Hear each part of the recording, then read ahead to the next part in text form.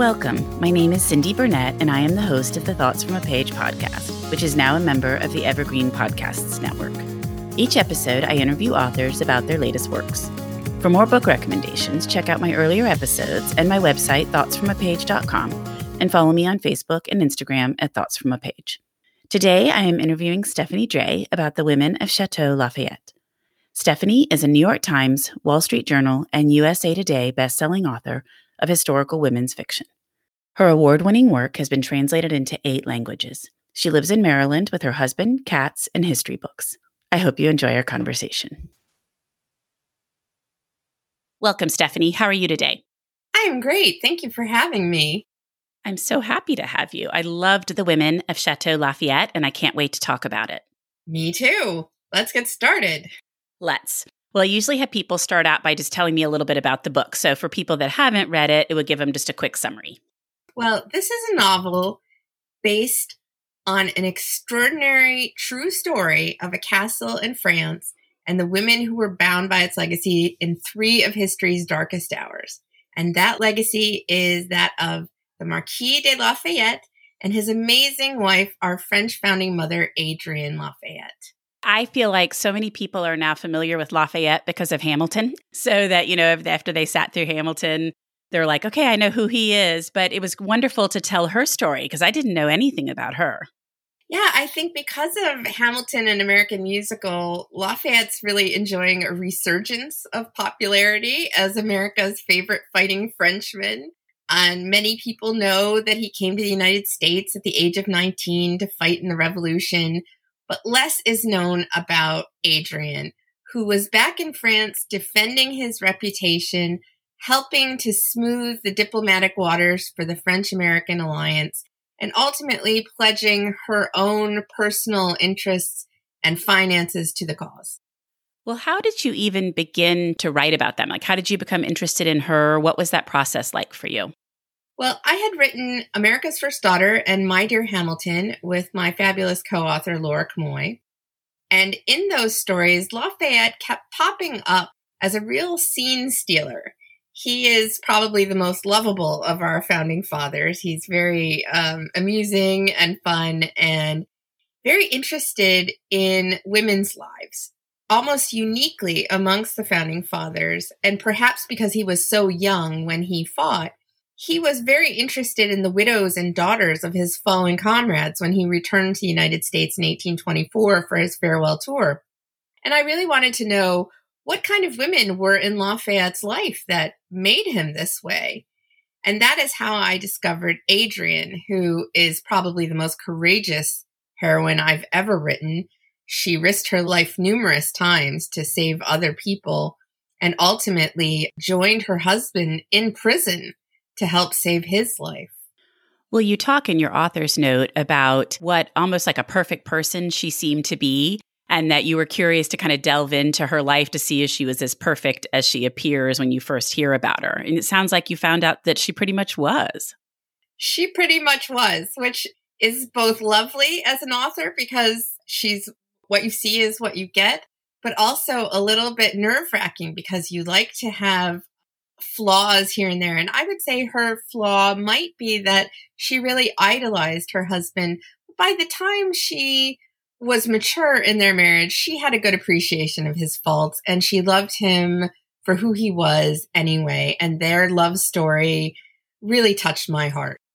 Well, I thought you portrayed all of that very well. My friend Barrett Lone has recently launched this fabulous business called Let's Talk Books, where she does buddy reads before the books come out. And then we get together and talk, on Instagram and a chat, and everybody posts the week of Pub Week. So I participated in the one for your book. And the group wanted to know how long you spent on the research and the writing for this one. So can you tell me a little bit about that? It must have been an immense project. This is the largest project I've ever tackled. It was 7 years in the making. Wow. I should clarify that I wasn't working only on this the whole time. I'm often researching one book and writing another book and promoting a third book. The research involved here was not just in the 18th century, which I had a pretty good handle on. I also had to learn new time periods. I had never written in World War I or World War II before, and I wanted to make sure I didn't make any egregious errors. And of course, my second heroine in this novel, Beatrice Chandler, who is the starlet turned philanthropist who ended up purchasing Lafayette's birthplace as a refuge for displaced children during World War I, and whose work continued on into World War II. This extraordinary woman, researching her life really threw me for a loop and caused me to rewrite the whole book at least twice. Well, I think that's so fascinating, and you touch on that also in your author's note. And by the way, thank you for such a fabulous, lengthy author's notes, because I love that, because then I can go back and see, okay, what really happened, what might have been changed a little bit. You know, you can put in a little more detail that you sometimes can't incorporate to the story. I love when authors do that. So thank you for that. But also you talk in your author's note about how she totally hid her history. Yes.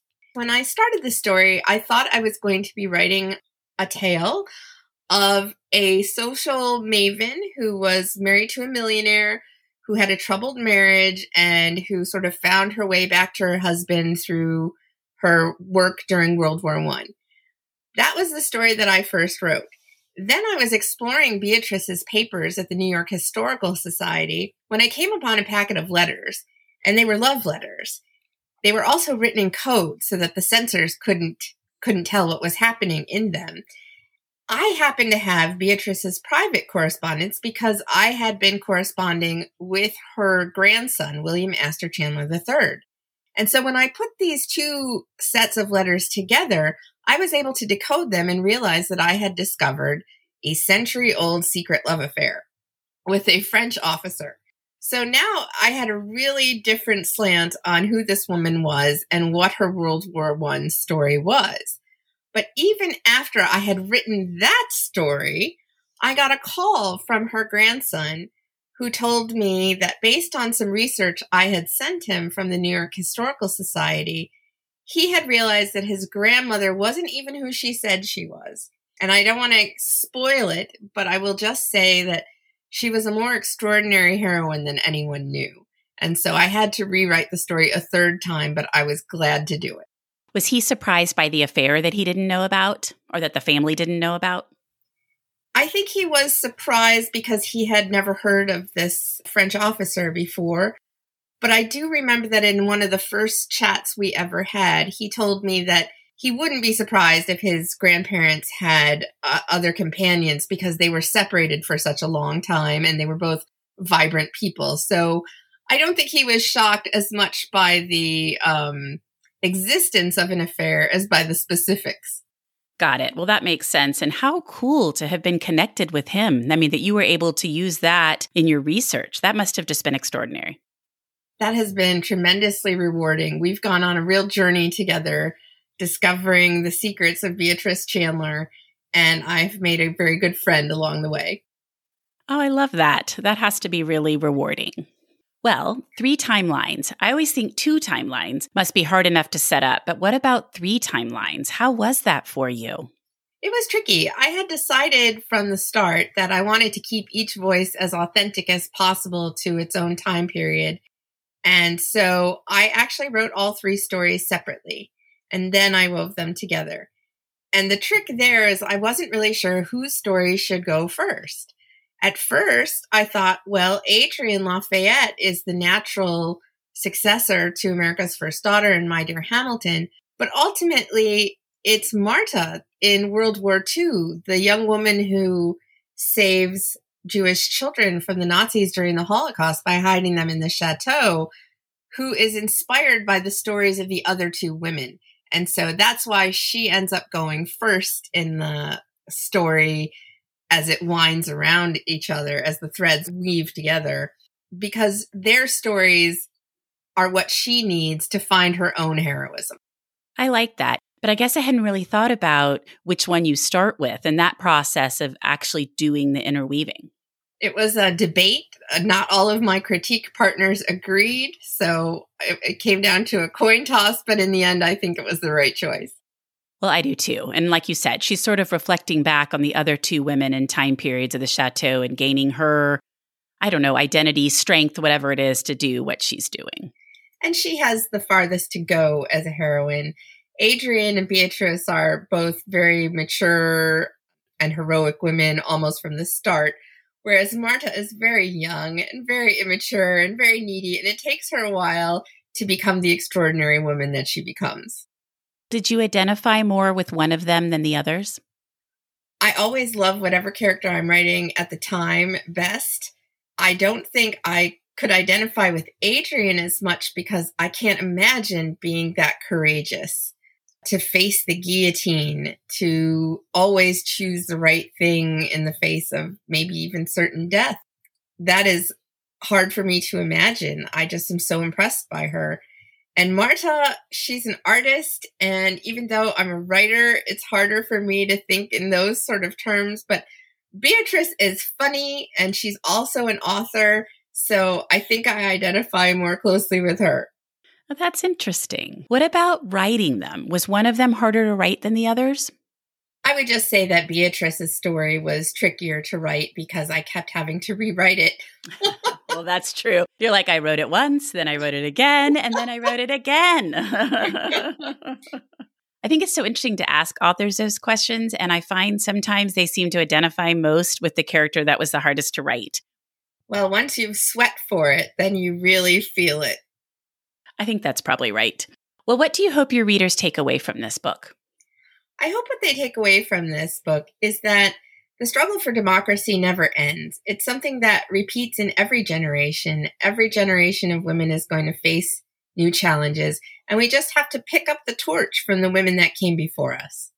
Well, and I like that idea that the struggle for democracy is in every generation, because I think a lot of people feel that that's something we're going through right now here in the States. And so to remember that it's been fought and debated and all of that many times, and so that the fight just needs to continue. I agree with you. It's a fragile enterprise. The American experiment is still an experiment, and it's one that we have to reinvest in all the time. Well, what about the highlight of writing The Women of Chateau Lafayette? Well, I definitely enjoyed the research. I got to go to see the chateau in 2017. And I think that was probably the highlight because as a history nerd, I was so excited that I was just vibrating and shaking in the chateau. And I had to have my husband hold the camera because otherwise there would not be a single shot that anyone could see. I was so nervous and really overwhelmed and moved. I remember visiting Lafayette's treasure room, which is where he kept things like Benjamin Franklin's signet ring and George Washington's lock of hair. And there used to be George Washington's dueling pistols there, but they went missing sometime after they were hidden to keep them out of the clutches of the Nazis. And of course, I was very moved in the Grand Philosophers Hall, which we believe is where they had moved the girls at the Preventorium during World War II to keep the Nazis from taking the castle over. And this is described in a memoir called Saved by the Spirit of Lafayette by one of the children who was hidden in the chateau. That is so cool. And I think that's just such an amazing story. The idea that children were hidden all over France and in some of these other countries, and the heroism that people went through to make sure they were protected. It's just over and over again amazes me.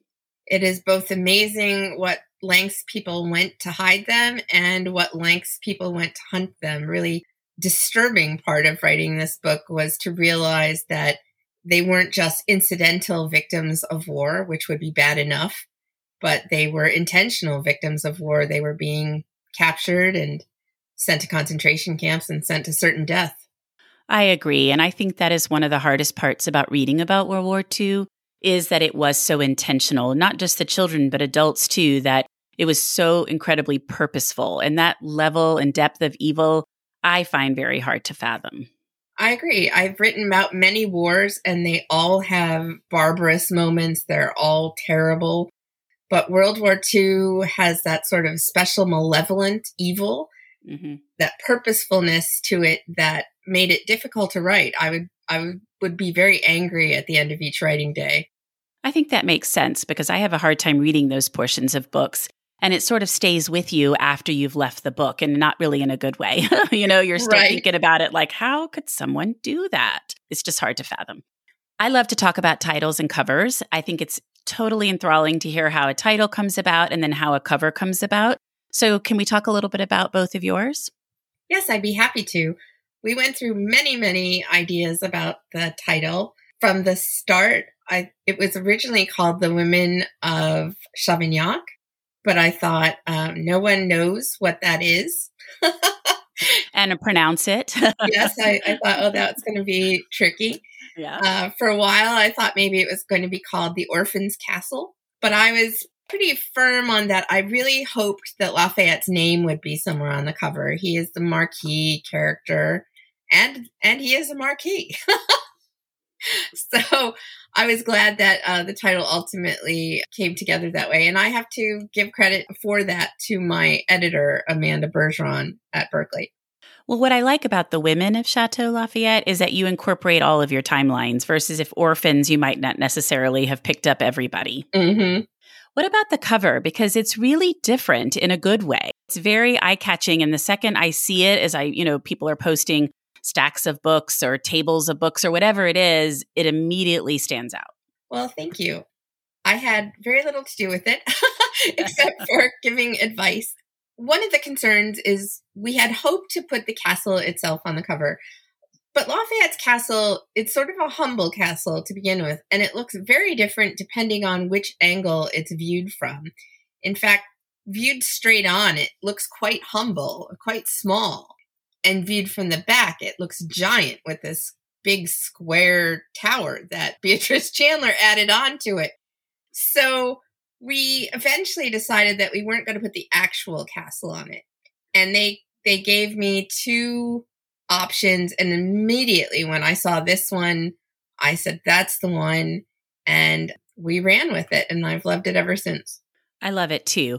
And the interesting part about thinking about putting a castle on your book right now is there are a number of books coming out, and they're set in like snowy mountains, but still that have castles on them and these big hunking buildings, and they're all these thrillers. So it's kind of nice to have done this because it doesn't look like it's another one of these ski thrillers. I agree. And I think the sales team thought they wanted to make sure that we gave the right impression. So it's just, I did not know, by the way, that I was getting gold foil letters on the hardcover. And when I saw it, it's just so beautiful with the contrast to the soft black cover. So I couldn't be more delighted with it. Do you have a favorite of your books? I mean, I know a lot of times authors will say the current book, but as you look back on everything you've written, does one stand out to you? Well, I don't mean to be stereotypical, but I am going to have to say the current book just because it's been such a long labor of love. I've been dedicated to it for 7 years, so I have loved it through thick and thin, and I still do. These women really touched me. They spoke to my heart, and it involves all the things that are important to me and really relevant in our current age. This isn't a story just about people in powdered wigs. Well, I don't think that's stereotypical at all. I think most of the time, the reason that the current book is the author's favorite is because that's the one they've just gotten out into the world or are in the process of getting out into the world. And you're proud of it and it's done. But I can see where for you, it would be doubly that way because you did devote so much time and effort and it's a true labor of love. Yes.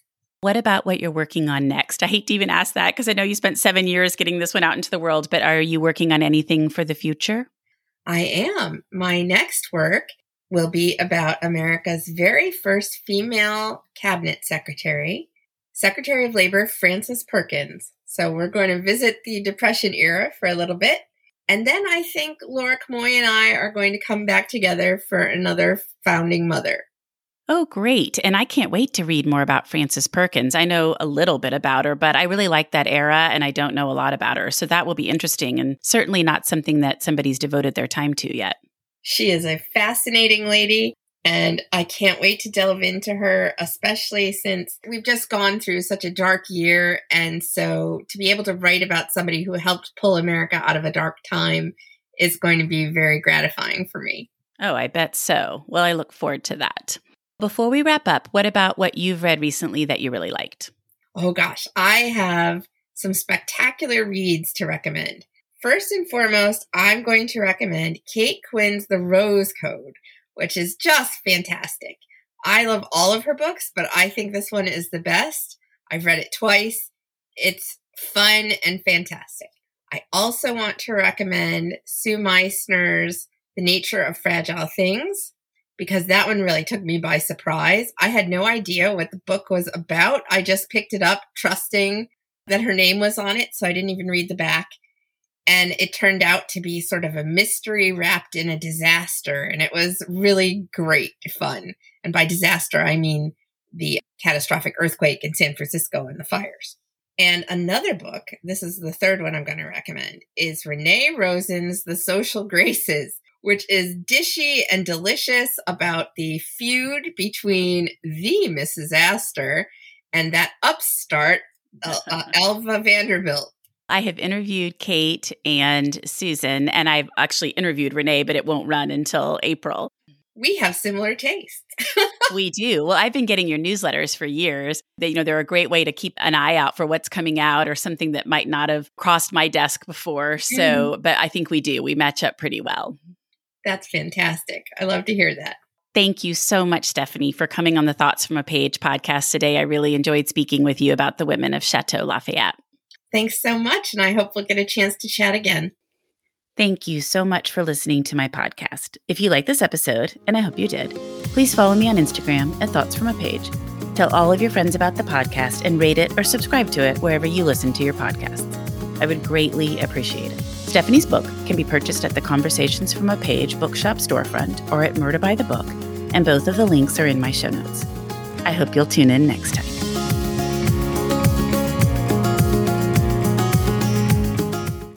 I'm Allison Holland, host of the Kennedy Dynasty podcast. Equipped with a microphone and a long-term fascination of the Kennedy family, I am joined by an incredible cast of experts, friends, and guests to take you on a fun, relaxed, yet informative journey through history and pop culture. From book references to fashion to philanthropy to our modern expectations of the presidency itself, you'll see that there is so much more to Kennedy than just JFK or conspiracy theories. Join me for the Kennedy Dynasty podcast.